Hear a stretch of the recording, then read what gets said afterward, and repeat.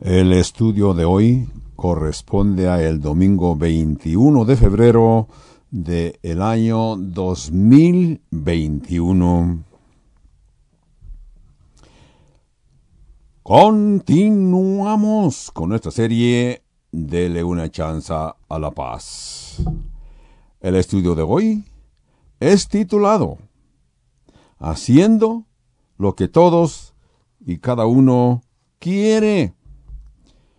Una de las cosas más fáciles de hacer en el mundo es marchar por la paz. Pero una de las cosas más duras que hacer en el mundo es hacer paz. ¿Qué quiere decir? Ser pacificador. Y que es la mejor forma de hacerse. En este estudio de hoy, nuestro pastor Skip Heitzig está casi considerando las grandes bienaventuranzas de Jesús cuando dice, los pacificadores son bienaventurados. Y la posición tan única de el Hijo de Dios también nos enseña pasos prácticos para lograrlo, mostrándonos la vida de Jacobo y su hermano Esaú, y la forma que nos enseña con estos 4 factores que son, primero, definiendo al pacificador. Segundo, pacificador demostrado. Tercero, pacificador detallado. Y el factor número 4, declarado pacificador. Así pues, nuestro pastor Skip Heitzig se dirige a la congregación de aquí, de la Iglesia Calvario Albuquerque, en Albuquerque, diciendo, espero que tengan sus Biblias abiertas al capítulo 5 de Mateo y también pongan una marca en Génesis 32 y 33, el primer libro del Nuevo Testamento y el primer libro del Antiguo Testamento. Así que hoy va a ser un estudio típico. Vamos a hacer una forma expositora, vamos a delinear y compartiré con ustedes algunos pensamientos de este asunto tan increíble. El título de hoy es Haciendo lo que todos quieren, que es paz. Oí una historia de una niña que estaba haciendo su asignamiento, su tarea en su casa, su tarea escolar, y su papá ve que está muy interesada, muy ocupada, casi ni quería levantar los ojos de ver a su papá, y su papá le pregunta, hijita, ¿qué estás haciendo? Ella le contesta, papá, estoy haciendo un reporte para mi clase, cómo lograr la paz en el mundo. Él se sintió impresionado de que una niña estuviera preocupada de la paz a nivel mundial. Así que él le comenta, es algo muy grande para una niña como tú. Ella contestó muy positiva, papá, somos 3 más en mi clase que estamos trabajando en el mismo proyecto. Ese es hermoso optimismo de una niña que ella cree que estos 3 chicos pueden traer paz a la tierra y cambiar el mundo. Por eso es que, viendo la historia de nuestro pasado, las cosas no han mejorado por muchos años, ni parece que mejorarán muy fácil. La Biblia abre las Escrituras con paz en el jardín de paz, el jardín del Edén. Pero la Biblia también concluye con paz. Es la paz eventual en la tierra que nuestro Mesías nos va a traer. Así que estamos viendo un libro que comienza con paz y concluye con el tema de la paz. Entre medio de esos 2 puntos, Jardín del Edén y Jardín de la Eternidad, no ha habido nada que le podamos llamar paz en nuestro mundo, nuestra historia que está llena de conflictos, con todo que ha habido intentos muy nobles para traer paz y asegurarnos lo que es paz, ¿verdad? Pero uno de los ejemplos más nobles en el Nuevo Testamento, de la era del Nuevo Testamento, que se le llamó la Pax Romana. Este es un término en latín para la paz de Roma. Los romanos tuvieron éxito en traer estabilidad alrededor del mundo conocido a su tiempo, construyendo carreteras, caminos, para la gente y para los piratas. Así que los guardas romanos aseguraban la paz por los caminos y así, mientras que Roma gobernó, eso le llamó la Pax Romana. Pero en tiempos más recientes hubo algo que se le llamó la Pax Británica, también el término en latín para decir paz británica.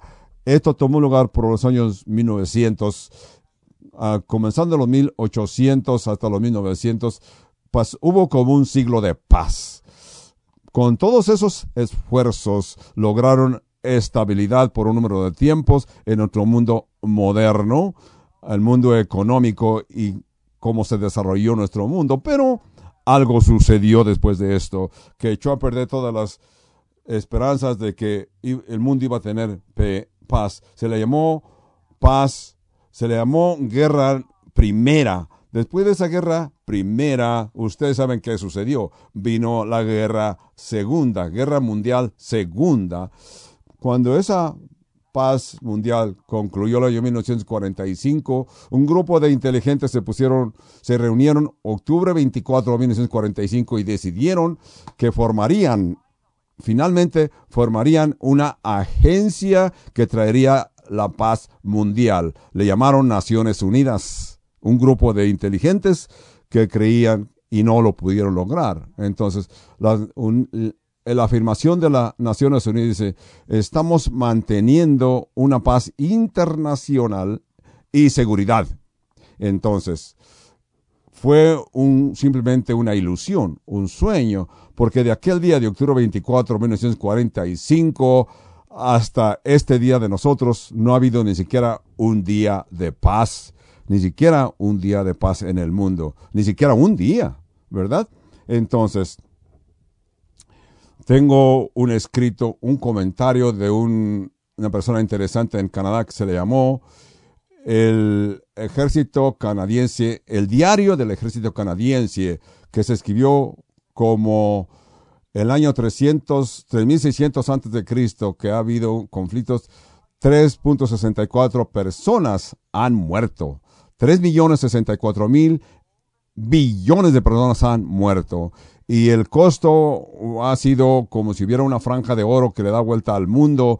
Una franja de oro de 97.2 millas de ancho y 33 pies de grueso. Ese es solamente el valor de la propiedad que se ha desperdiciado en esos conflictos. Lo que esto nos quiere dar a entender que la humanidad no tiene esta capacidad de solucionar los conflictos, sino que se van a la guerra y nunca hemos experimentado paz. Así que, ¿qué podemos hacer? ¿Qué es el rol para nosotros en este mundo tan loco? Y la respuesta, sí hay.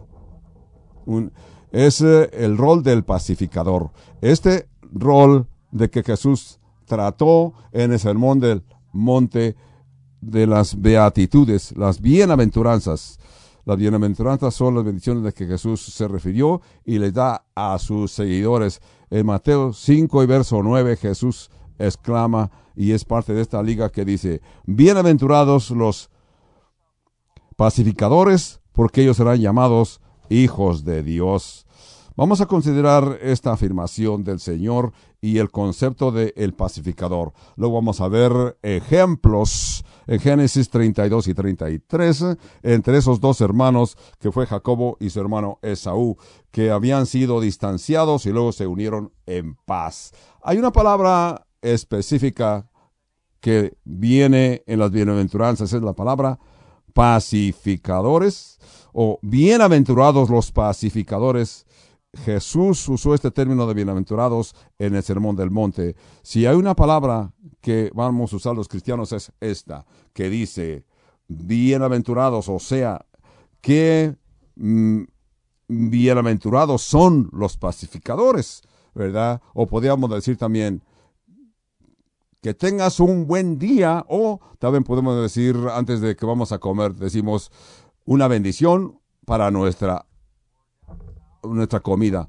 O las otras gentes de otra región de los Estados Unidos, como en el sur de nuestro país, dicen, Dios bendiga tu corazón. Pero hemos descubierto que es un complemento, ¿verdad? Es solamente algo así como una frase que cubre multitud de pecados. Hemos estado considerando de que Dios dice, bienaventurados los pacificadores. Es una idea muy común, bendecidos o bienaventurados. La palabra que Jesús utilizó en estas bienaventuranzas, incluyendo el verso 9, bienaventurados los pacificadores, es una palabra que sonó en la boca del señor Macarias. Es una palabra que quiere decir afortunado, bendecido, o que feliz es el pacificador. Es interesante acerca de esto, es que si tú lees las bienaventuranzas, no suena como que es algo, bienaventurado es algo, suena como contrario, porque en el verso 3 dice, bienaventurados los pobres en espíritu, o verso 4, bienaventurados los que lloran. ¿Qué hay tan contento una persona que llora? O bienaventurados los mansos, verso 10, bienaventurados los que padecen persecución por causa de la justicia. Esto no parece que estas personas estén contentas. Suena que están en miseria, no contentos, ¿verdad? Pero lo que Jesús está utilizando este término no se está refiriendo a la bendición exterior o situación exterior, si se refiere a una condición interior. Yo creo que una mejor forma de traducirse aquí sería satisfecho. Esto quiere decir, una persona, no importa qué te esté sucediendo por fuera, tú debes estar bien satisfecho en tu interior. Eso es ser bendecidos, bienaventurados, no una sensación temporal, sino que muy profundamente la persona queda satisfecho, por eso es bienaventurado. Por eso vamos a ver este concepto de hacer la paz. Y vamos a presentar 4 factores, 4 puntos. El primer punto es, vamos a ver la definición. Definiendo al pacificador. Hay una palabra en el verso 9 que dice pacificador. Esto es lo que nos debe llamar la atención, pacificador. Es una palabra hermosa.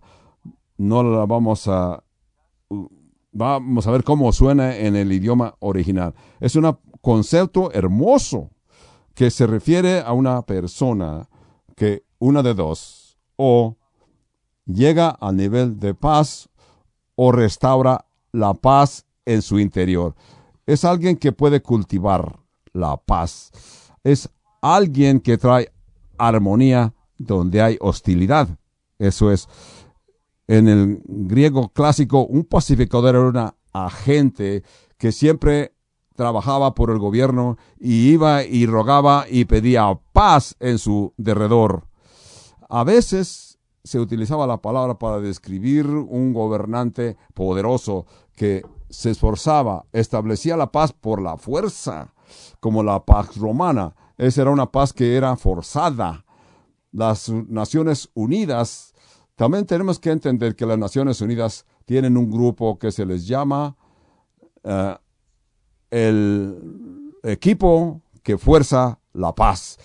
Cuando tienes que utilizar la paz por fuerza, tú sabes bien que hay problemas, ¿verdad? O va a haber problemas. Las Naciones Unidas tenían un grupo que se le llamó el grupo que fuerza la paz. En otras palabras, la única forma de guardar la paz es amenazar a tus adversarios con la guerra.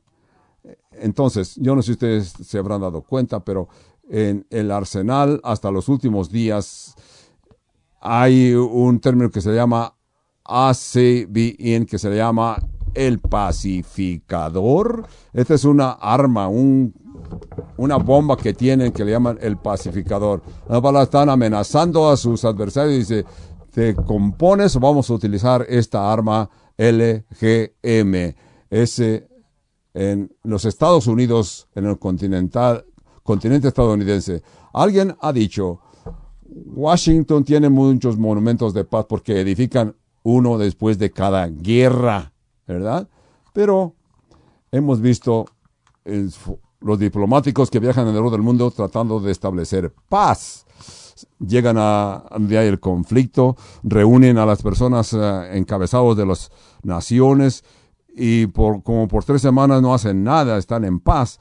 Pero esto no es lo que de veras es paz, porque después de un poco levantan sus armas otra vez y van y se vuelven a pelear. Una vez más comienza el conflicto. Lo que ellos deben de hacer, enviar y aceptar el verdadero agente de la paz, el verdadero pacificador, que es el Hijo de Dios, que el Hijo de Dios ha sido perdonado por un hombre, un Dios santo, así que él puede explicar lo que es paz, la paz interior en el corazón de los humanos.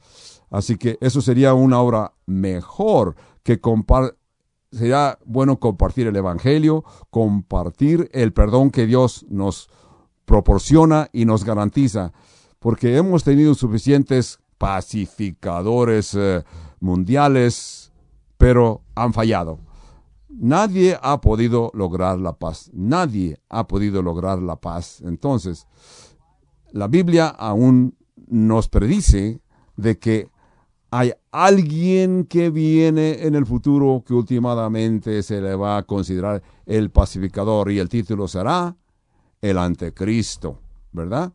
El Anticristo supuestamente va a traer paz a este mundo lleno de conflictos. La Biblia dice, cuando todos digan paz y paz y paz, repentinamente vendrá la destrucción sobre ellos, como la mujer que está encinta repentinamente experimenta los dolores de parto. Así también, cuando venga este Anticristo diciendo que hay paz, paz, vendrá repentinamente la destrucción. Parte de hacer la paz es nuestro llamado como cristianos. Como cristianos debemos de explicar a los seguidores de Cristo. Veamos Mateo 5:9 dice, bienaventurados los pacificadores, porque ellos serán llamados hijos de Dios. El hacer la paz es importante para Dios. Es un tema importante para nosotros, los hijos de Dios. No es el trabajo de los políticos, no es la obra de los presidentes, no es departamento de los diplomáticos o de los primer ministros o de los reyes, ni es el trabajo de los ganadores del Premio Nobel de la Paz. Ese es un llamado para nosotros, los hijos de Dios. Salmo 34, verso 14 nos dice, apártate del mal y haz el bien, busca la paz y síguela. Romanos 14:9 nos dice, así que sigamos lo que contribuye a la paz y a la edificación. Hebreos 12:14 nos dice, seguid la paz con todos y la santidad, sin la cual nadie verá al Señor. Nadie verá al Señor, ¿verdad? Si no seguimos la santidad. Creo que hay una palabra en el Nuevo Testamento que describe la idea de paz, de el pacificador. Esta palabra se llama reconciliación. Reconciliar. Esta palabra se utiliza lo que Dios ha hecho por nosotros y se usa como la base de que Dios espera que nosotros, sus hijos, nos amemos los unos con los otros. Según de Corintios 5:18, estamos viéndolo en la pantalla, que dice, y todo esto proviene de Dios, que nos reconcilió consigo mismo por Cristo y nos dio el ministerio de la reconciliación. Nos dio el ministerio de la reconciliación. Aquí tenemos nosotros el entendimiento de que Dios nos ha enviado a ser los agentes de paz, pacificadores, para que si una persona reconoces tú que está en pecado, lo puedas aceptar y lo lleves a que tenga una reconciliación con Dios. Esta palabra aparece a través de toda la Biblia, reconciliar. Es lo que quiere decir la palabra carabazo, quiere decir cambiar o cambiar las cosas completamente, que el mundo cambie. Así que la idea de reconciliación es que cambies tus relaciones y los que tienen conflictos busquen la paz donde hay hostilidad en sus relaciones como seres humanos y como hijos de Dios, que conviertan la hostilidad en amistades. Si nosotros pudiéramos leer en una Biblia moderna que se le llama la Biblia Nueva, la vida, nueva vida, menciona esta palabra reconciliar de una forma diferente. La traduce diciendo aclarar el camino, limpiar el camino. Porque dice aquí, Dios ha aclarado los obstáculos del camino entre todo, para que todos vengamos a Dios. Dios de esta forma nos ha reconciliado o nos permite la reconciliación. Quisiera hacer una pequeña demostración. A este punto el pastor avienta pedazos de papel y basura en el piso. Dice, si trato de caminar por este camino que está cubierto de basura, obstáculos, pedazos de algo que me va a trompezar. Si yo trato de caminar por este camino y sin ver el piso, no voy a ver esos obstáculos y esos obstáculos me van a trompezar y me voy a caer. Entonces, si yo quiero ver reconciliación, traer a dos personas a reconciliar, tengo que limpiar el camino. Tengo que ayudarles y quitar los obstáculos que los esté estorbando. De esta forma he podido reconciliar a dos grupos. Un grupo en este lado y otro grupo en este lado se van a unir y se van a reconciliar. Eso es lo que quiere decir establecer paz, reconciliar, aclarar el camino para que todo y cada uno pueda venir al Señor.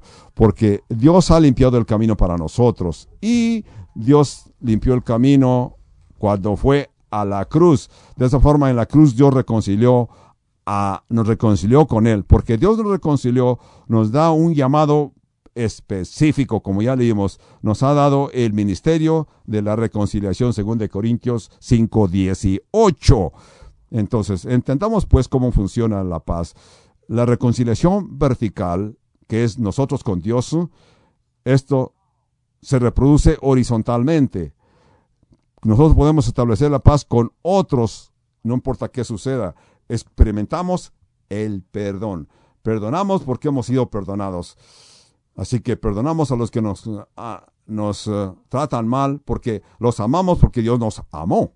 Entonces, nosotros que experimentamos esa reconciliación, esa experiencia de que caminamos en camino limpio por la llamada, porque Dios nos llama. Así que somos los diplomáticos de Dios. Somos los mensajeros de paz. Esto es lo que es pacificador. Entonces, vamos a ver el segundo punto, que es pacificador demostrado. Vamos a ver en Génesis capítulo 32, versos del 1 al 5. Génesis 32, versos del 1 al 5, para ver lo que dice. Jacobo siguió su camino y le salieron al encuentro ángeles de Dios. Y dijo a Jacobo cuando los vio: campamento de Dios es este. Qué bueno es acampar donde hay ángeles, ¿verdad? Y llamó el nombre de aquel lugar Mahanaim. Y el verso 3 dice: y envió Jacobo mensajeros delante de sí a Esaú su hermano a la tierra de Seir, campo de Edom. 4. Y les mandó diciendo: así decir a mi señor Esaú, así dice tu siervo Jacobo, con Labán he morado y me he detenido hasta ahora. 5. Tengo vacas, asnos, ovejas y siervos y siervas, y envío a decirle a mi señor para hallar gracia en sus ojos. Aquí Jacob está dirigiéndose a su hermano como señor y busca la paz. Quiero aclarar el camino. Quiero ver que lo que haya sido obstáculo o queda limpio. He pensado en diferentes formas de ejemplos que podemos ver en las Sagradas Escrituras acerca de gentes que han hecho paz. Hay ejemplos muy notables. Jonatán, el hijo del rey Saúl. El rey Saúl y el rey Saúl y David tenían indiferencia, así que Jonatán intervino y los puso en paz. Ese es un buen ejemplo. Otro buen ejemplo que encontramos fue Abigail, la esposa de Nabal. En 1 Samuel capítulo 25, su esposo Nabal quiere decir tonto, y actuó en forma tonta.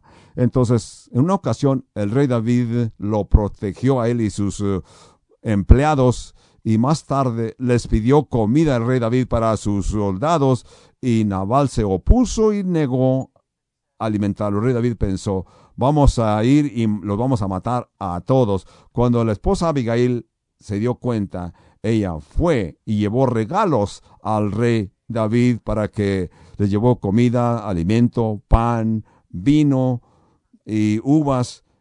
Y el rey David recibió aquel regalo y se sintió en paz. Ella fue una agente de paz. Otro ejemplo del pacificador encontramos en el Nuevo Testamento, de que Pablo tomó e hizo el voto o una manda, promesa de nazareato. Así que entró en el templo en Jerusalén para convencer a los judaizantes legalistas. Todos estos son buenos ejemplos de un pacificador. Yo también diría que un evangelista es un pacificador. Todas las personas que comparten el evangelio es un pacificador, porque él está trayendo el evangelio de paz. Con todo y que trayendo el evangelio de paz, quizás encuentre algún tipo de guerra, porque la gente no quiere aceptar el evangelio de paz, pero el evangelio se puede usar como espada. El evangelio de paz les trae mensaje de reconciliación. Yo diría que un pacificador es una persona que no está contento de irse solo al cielo. Ese es un pacificador, es un evangelista. Pero también encontramos, y quiero considerar lo que hemos leído en Génesis 32, 1-5. Estos dos hermanos que habían estado separados, descarriados por muchos años, Esaú y Jacobo. Jacobo le robó la bendición a su hermano cuando se vistió fingiendo que era su hermano Esaú, y fue a su padre, y su padre le dio la bendición que pertenecía a Esaú.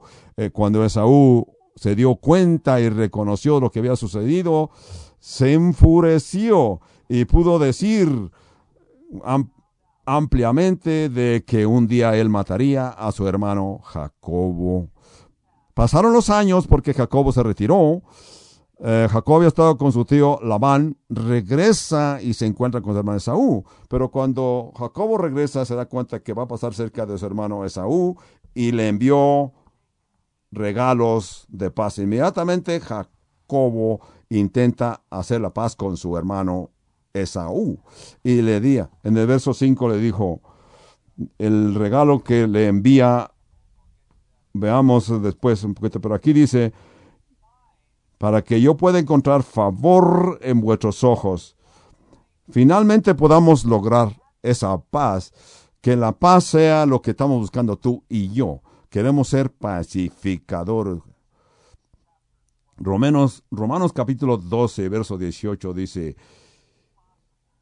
si es posible, en cuanto dependa de vosotros, si es posible, en cuanto dependa de vosotros, estad en paz los unos con los otros.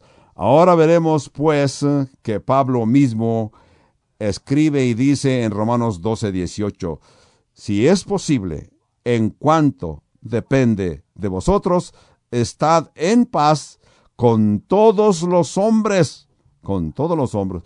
Me gustó como Pablo lo escribió, que si es posible, porque sabemos que no siempre es posible. ¿Por qué?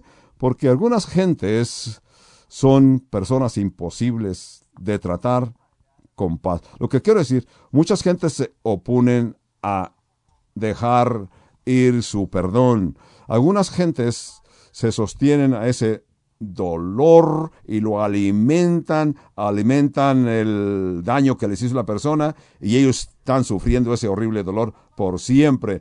Se aferran de lo que supuestamente la otra persona les dañó y se oponen a salir de ese. Yo diría, trata de dejar ir ese sentimiento. Pero Pablo dice, y si es posible, en cuanto dependa de vosotros, estad en paz. Este es un hermoso ejemplo de Génesis 32 y 33, porque la paz se puede establecer. Esaú y Jacobo establecieron la paz, así que inténtalo. Intenta hacer la paz con tu adversario.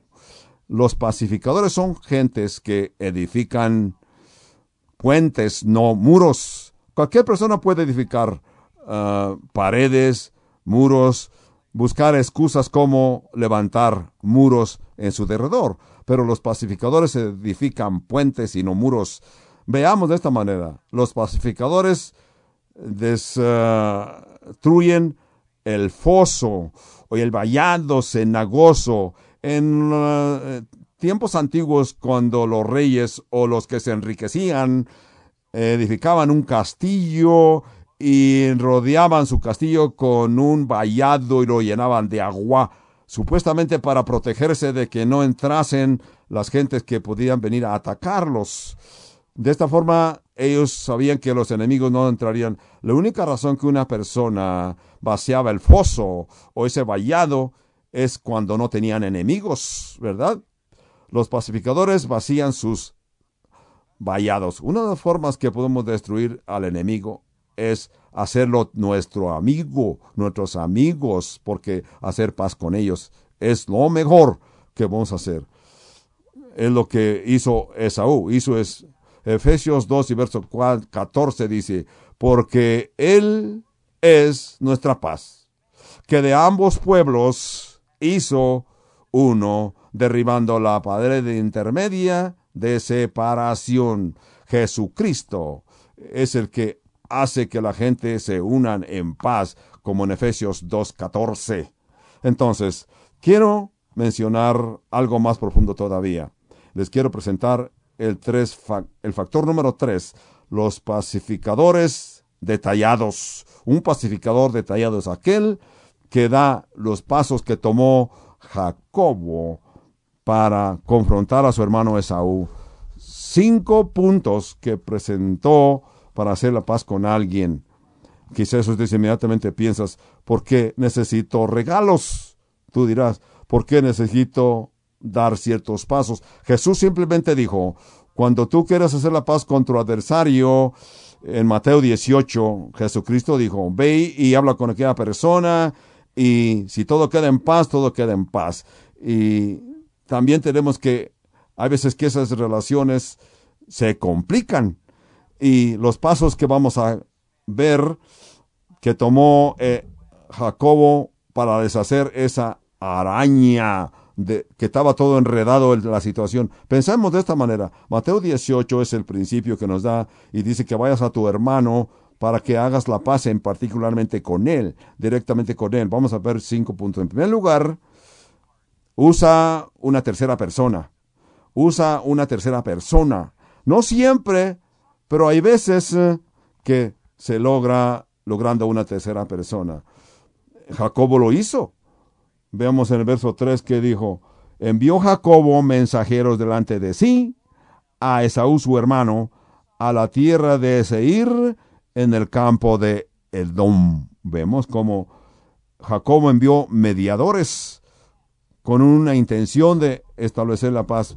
Quizás porque sintió temor, fue honesto, porque no sabía lo que sucedería, pero esto era común y lo es común todavía en nuestros días. Cuando las naciones tienen conflictos y desean hacer la paz, siempre envían diplomáticos, o sea, un presidente al primer ministro o un dictador a otro dictador. Envían sus diplomáticos para establecer acuerdos de paz. Usan una tercera persona. Los conflictos de nuestras vidas los vas a poder tratar usando una tercera persona, después de que dice Mateo 18 que vayas primero tú, pero hay veces es requerimiento que envíes agentes. Vas a buscar un hermano cristiano maduro que pueda escuchar tu situación y explicar tu situación a tu adversario, para que te traiga la respuesta cómo reaccionó. Porque en todo conflicto las emociones aumentan, se desespera la persona. Una persona, número 3, puede hablar con calma porque él no tiene nada que ver con el conflicto. Él explica a la otra persona cómo te sientes, qué necesita para que el que te envió se sienta en paz, para poder restaurar los objetivos. Quizás, si están tomando notas, espero que tomen notas. pueden escribir, porque si no más tarde se les va a olvidar lo que les estoy explicando. 1 Corintios capítulo 6. 1 Corintios capítulo 6. Lee este libro, comenzando con el capítulo que dice, Pablo está diciendo, ¿por qué van ustedes a la corte a los incrédulos? ¿Por qué no ustedes encuentran personas espirituales maduros entre ustedes que pueda ser el árbitro, mediador y que pueda explicar las diferencias? Esa es una tercera persona. Aún Jesús también dijo, cuando vas a enviar a hacer la paz con alguien, tú vas a aquella persona tú solo y discutes con él. Si él no quiere escucharte, luego traes contigo 1 o 2 testigos. Ese es donde viene la tercera persona. Usamos a la tercera persona. En tercer lugar, el punto, baña el conflicto con oración, ¿verdad? Eso es como decir, porque a nosotros se nos olvidan las cosas más simples, así que baña el conflicto con oración. Veamos Génesis 32:9 que dice, y dijo Jacobo, Dios de mi padre Abraham y Dios de mi padre Isaac, Jehová que me dijiste, vuélvete a tu tierra y a tu parentela, y yo te haré bien. Menor soy de todos los misericordiosos que de toda la verdad que has usado con tu siervo, pues con mi callado pasé este Jordán, y ahora estoy sobre 2 campamentos. Líbrame ahora, yo te lo pido, de la mano de mi hermano Esaú, porque le temo. No venga acaso y me hiera a las madres y a sus niños. Tú has dicho, yo te haré bien, y tu descendencia será como la arena del mar, que no se puede contar por la multitud. Esta es la oración. Claramente Jacobo está asustado de que su hermano Esaú a lo mejor todavía se acuerda de la amenaza que le lanzó, que un día lo mataría. Lo que queremos ver es lo que hizo Jacobo. Jacobo oró profundamente. Jacobo reconoce que hacer la paz es casi imposible porque él no tiene energía. Dijo, yo voy a enviar una tercera persona, pero aparte de Dios la cosa no saldrá. Por eso incluye a Dios en esta situación adversaria. Tenemos que entender, pues, que Dios, desde el cielo, debe de ser la primera forma que debemos de hacer en lugar de usar la tercera persona. Porque es que las personas tratan la situación primero y luego oran. Porque has oído que algunos dicen, ya hicimos lo que tenemos que hacer, lo único que nos queda es orar. Debías de haber comenzado con la oración primero y no estarías asustado. Así que llena tu situación con oración en la presencia de Dios. Llora en la presencia del Señor en oración. Cuando la gente cuando están en conflicto, ¿qué hacen la gente cuando están en conflicto? Van y chismean su situación con otras personas. Eso no va a solucionar su problema. Van a hacer el problema peor. Hablar con otras personas, debe hablar con Dios primero. Habla con otras personas, habla con Dios primero y luego con tus vecinos o tu prójimo, ¿verdad? Así que Jacobo habló con Dios en oración. El tercer punto que queremos ver aquí, tráele regalos. Veamos cómo Jacobo trajo regalos a su hermano Esaú.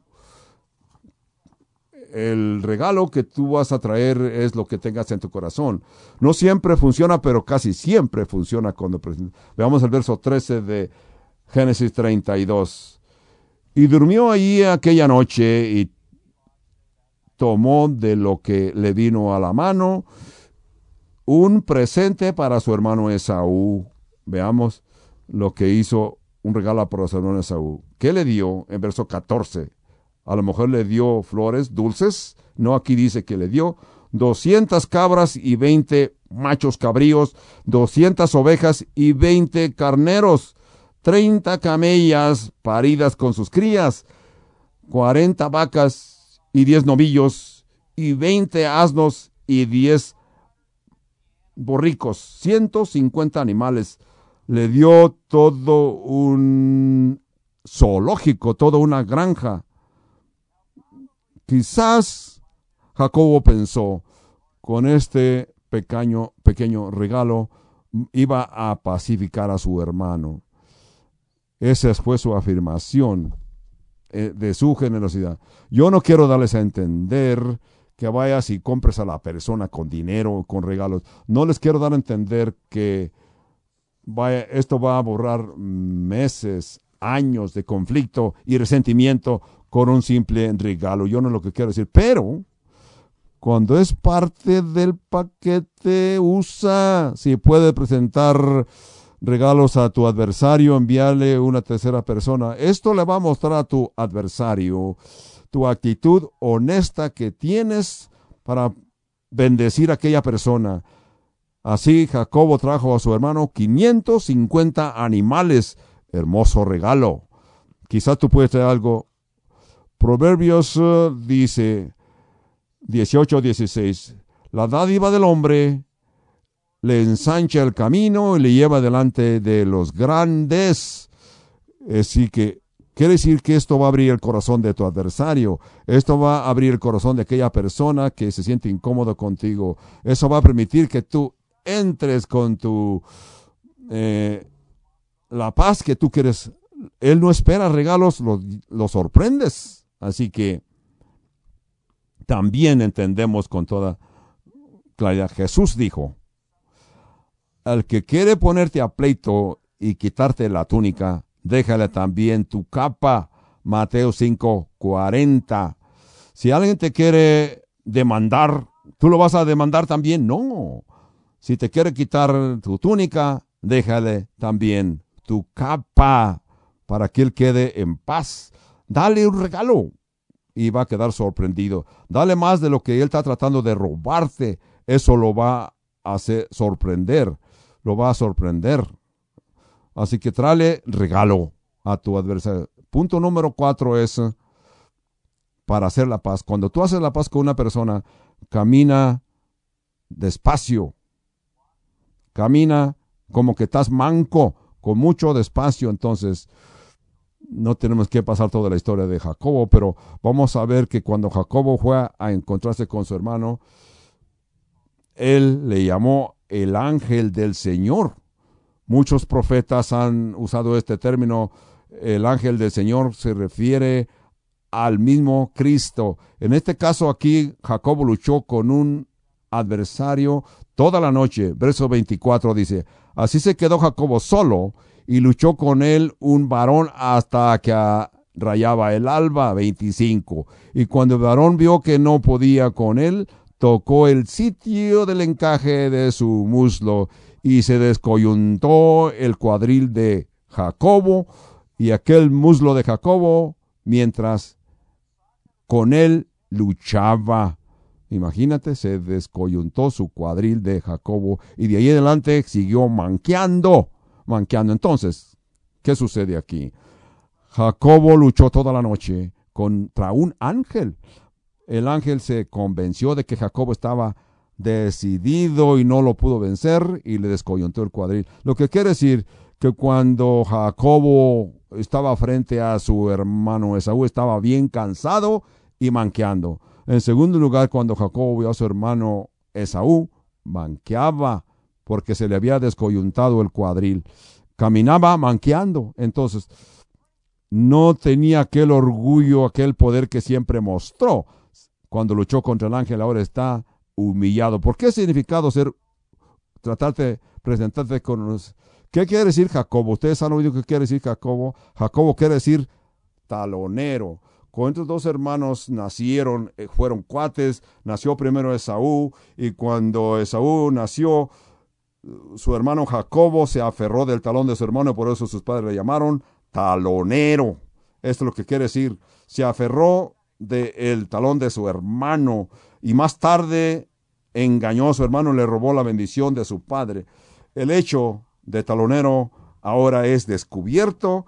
Dios lo humilló para que se humillara y manqueara. Así que ahora no se presenta aquel Jacobo tremendo, sino que está manqueando, humillado. Después del conflicto, seguimos este tipo de vida. Sé humilde. sé humilde, rebájate, porque el orgullo, arrogancia, deseo de venganza, todos estos son enemigos de la paz. Recuerda, tú perdonas porque Dios te perdonó a ti. Dios te ha amado y por eso tú tienes que amar. Tienes que aclarar el camino para tu adversario y que tu adversario se sienta mejor que tú porque tú te humillas delante de tu amigo. Punto número 4. Punto número 5. El regalo. Aquí. Baja tu guardia. Baja tu guardia. Típicamente cuando algunas personas entran a hacer el paz como en un matrimonio que tiene dificultades, que están con conflictos y usan árbitro, alguien que los representa. Regularmente se humillan cuando las personas bajan la guardia porque se humillan. Veamos Génesis 33:3 que dice: y él pasó delante de ellos y se inclinó. Esto es Jacobo. Se inclinó a tierra 7 veces hasta que llegó a su hermano Esaú. Esto es una situación formal que se utilizaba en esos tiempos. Pensó Jacobo está herido, está humillado, tuvo que hincarse. Imagínense aquel hombre que se consideraba físicamente poderoso, que ni el ángel mismo lo pudo derrotar, ahora tiene que humillarse e hincarse. Jacobo se estuvo acercando a su hermano, viendo a su hermano que venía hacia él en una forma impetuosa. Él se inclinó, 7 veces se inclinó. Todo esto era una forma de hacer paz en forma formal, ¿verdad? Pero, ¿qué esperaba Jacobo? Veamos el verso 4. Dice: pero Esaú corrió a su hermano, al encuentro con su hermano, y lo abrazó, y se echó sobre su cuello, y le besó, y los dos lloraron. Imagínate, los dos lloraron. Qué hermoso. 2 adultos, uno que había amenazado matar a su hermano, el otro temía que su hermano cumpliera la amenaza, así que se abrazan y los dos lloraron. Aquí no hubo ningún macho, ningún hombre bravo, simplemente es una forma auténtica de hacer una paz. Estaban distanciados por tantos años y ahora se encuentran el uno al otro. Esta es una hermosa emoción, ¿verdad? Así hemos visto los puntos definidos: al pacificador, segundo, pacificador demostrado. Vimos también pacificador detallado. Ahora vamos a ver el punto número 4, declarado pacificador. Jesús dijo: bienaventurados los pacificadores, porque ellos serán llamados hijos de Dios. Es lo que dice aquí en el Mateo 5:9. Veamos que Jesús no dijo: bienaventurados los pacificadores porque van a agradar a Dios. No vienes a ser hijo de Dios haciendo un pacificador. Vienes a ser hijo de Dios recibiendo al Señor Jesucristo. Es como vienes a ser el hijo de Dios. Juan 1:12 dice: y todos los que le recibieron les dio el derecho de ser hijos de Dios, a los que creyeron en su nombre. Juan 1:12. Esto quiere decir que para ser hijo de Dios y ser llamado hijo de Dios, cuando tú haces paz con tu adversario, esto quiere decir que las gentes van a poder verte y decir que tú eres pariente de Dios.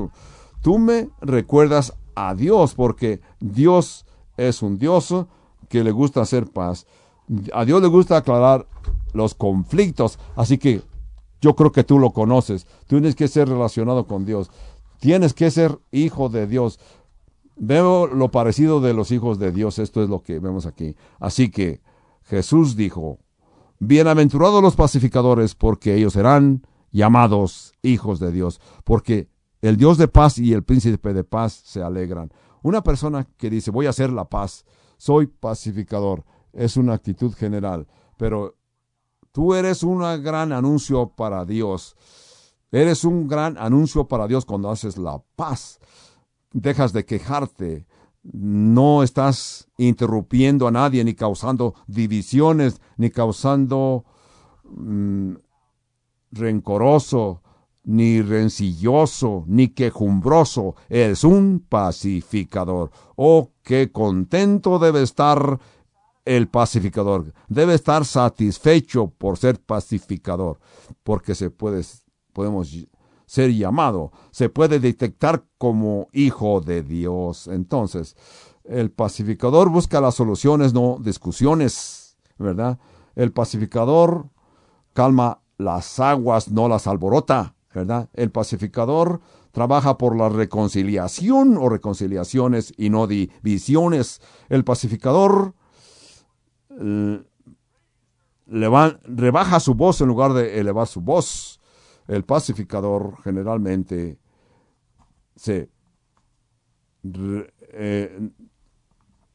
expiden más amor que calor. El pacificador expide más amor que calor. Vamos a concluir. Recuerden la iniciativa de la paz una y otra vez. El iniciador de paz es cuando se da cuenta que Dios fue a la cruz. En la cruz, Dios estaba edificando un puente.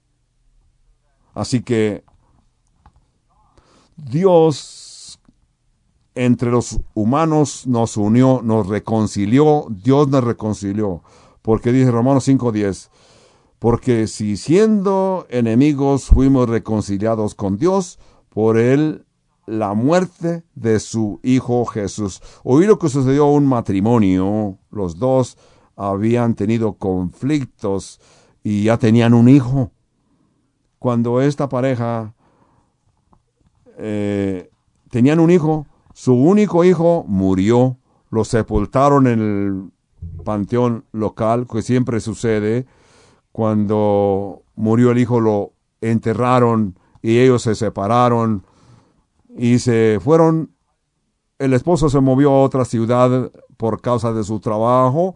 Estaba en otra ciudad, pero pasaron algunos años y este hombre regresó por su trabajo al pueblo donde estaba sepultado su hijo. ¿Y qué es lo que hizo un día por la mañana? Caminó al cementerio y buscó la tumba donde estaba sepultado su hijo, su único hijo. Así que él comenzó a llorar. Recordó los momentos que tuvo con su hijo, momentos difíciles, momentos de sanar sus sentimientos. Cuando ya está tratando de salir y caminar cerca de la tumba de su hijo, oyó que alguien venía hacia él. Se dio cuenta que era su esposa, que se habían separado años atrás. Y él trató de hacerle darle la vuelta, pero ella lo interrumpió. La primera forma que hicieron cuando se vieron uno a ojo, sintieron ese repulsivo sentimiento de que eran padres del mismo hijo que estaba sepultado en aquella tumba. Así que el interés era mutuo, igual. Así que se saludaron de mano, se abrazaron y comenzó su reconciliación. Se reconciliaron para el resto de su vida por la muerte de su único hijo que tenían. Entonces, nosotros hemos sido reconciliados con Dios por la muerte de el único Hijo de Dios. Con todo de que fue doloroso para Dios como Padre ver a su Hijo morir, Dios nos reconcilió consigo mismo por la muerte de su único Hijo Jesús. Entonces, nosotros deseamos tener paz internacional. No habrá paz en las naciones del mundo, no habrá paz en las naciones individuales, no habrá paz en las naciones individualmente a sí mismo, hasta que haya paz en nuestras comunidades, en nuestras naciones. No habrá paz en nuestras comunidades hasta que haya paz en los corazones de la gente que vive en esas comunidades. No habrá paz en nuestros corazones hasta que el príncipe de paz ocupe nuestro corazón y sea el centro de nuestra vida, de donde mana el amor y la paz de Dios. Yo no sé si ustedes lo habrán establecido. Si Jesucristo está sentado en el trono de tu vida. Si Jesucristo ocupa el primera posición en tu vida, si no es ese el caso, hoy puedes hacer la paz con Dios. Hoy vamos a orar, unamos nuestros corazones, nuestras voces para ir a Jesús y aceptarlo como nuestro Salvador personal hoy mismo. Hagámoslo a este mismo momento. Humíllense, reduzcan su orgullo y díganle a Dios, díganlo audible o díganlo en su corazón si así lo desean, pero díganselo con toda sinceridad. Señor, yo admito que soy pecador. Señor, yo sé que soy pecador. Lo admito, lo sé. Por favor, perdóname. Y yo creo en Jesús. Yo creo que Jesús vino a este mundo. Yo creo que Jesús murió. Yo creo de que Jesús derramó su sangre por mis pecados. Así creo que Jesús resucitó. Así creo también que Jesús está vivo a este mismo momento. Y por esa razón yo me separo de mi vida pecaminosa. Me arrepiento de mi vida pecaminosa y vengo a Cristo. Y lo acepto como mi Salvador personal. Lo acepto como mi Señor. Sí, Señor. Señor, lléname con tu Espíritu Santo. Que yo pueda seguirte, buscarte para siempre, día tras día. Señor, acéptame así y tal y como soy. Gracias, gracias gracias por tu voluntad de aceptarme tal y como soy. Así que todo te lo decimos, Padre Santo, en el nombre de tu Santo Hijo, nuestro Señor Jesucristo. Así que aquí en el templo, si tú has hecho esta oración, esta decisión, quiero que veas en tu derredor, hay personas que traen una tarjeta colgada en su pecho. Busca a uno de esas personas que trae esa tarjeta colgada del pecho y dile que tú hiciste esta oración, que tú aceptaste, diste este paso. Él te va a felicitar, te va a dar la bienvenida al pueblo de Dios y te va a instruir qué hacer en el futuro y te entregará una Biblia. ¿Verdad? Ustedes que me están escuchando, todos ustedes pacificadores lo van a lograr. Sí, así es, para que así continuamos nuestra vida yendo a la presencia de Dios. Así pues, hermanos, si ustedes que estudiaron este estudio de hoy es titulado Haciendo lo que todos y cada uno quiere, que es la paz. Y si usted quiere o desea oír más acerca de nuestro ministerio, tenemos un número telefónico gratis sin costo para usted. Llámenos al 1-800-922-1888. Y si usted desea comunicarse por correspondencia, envíe sus cartas y tarjetas postales al P.O. Box 95707 Albuquerque, Nuevo México, con su zona postal 87109. Que el Señor nos los bendiga ricamente. El estudio de hoy corresponde al domingo 21 de febrero del año 2021.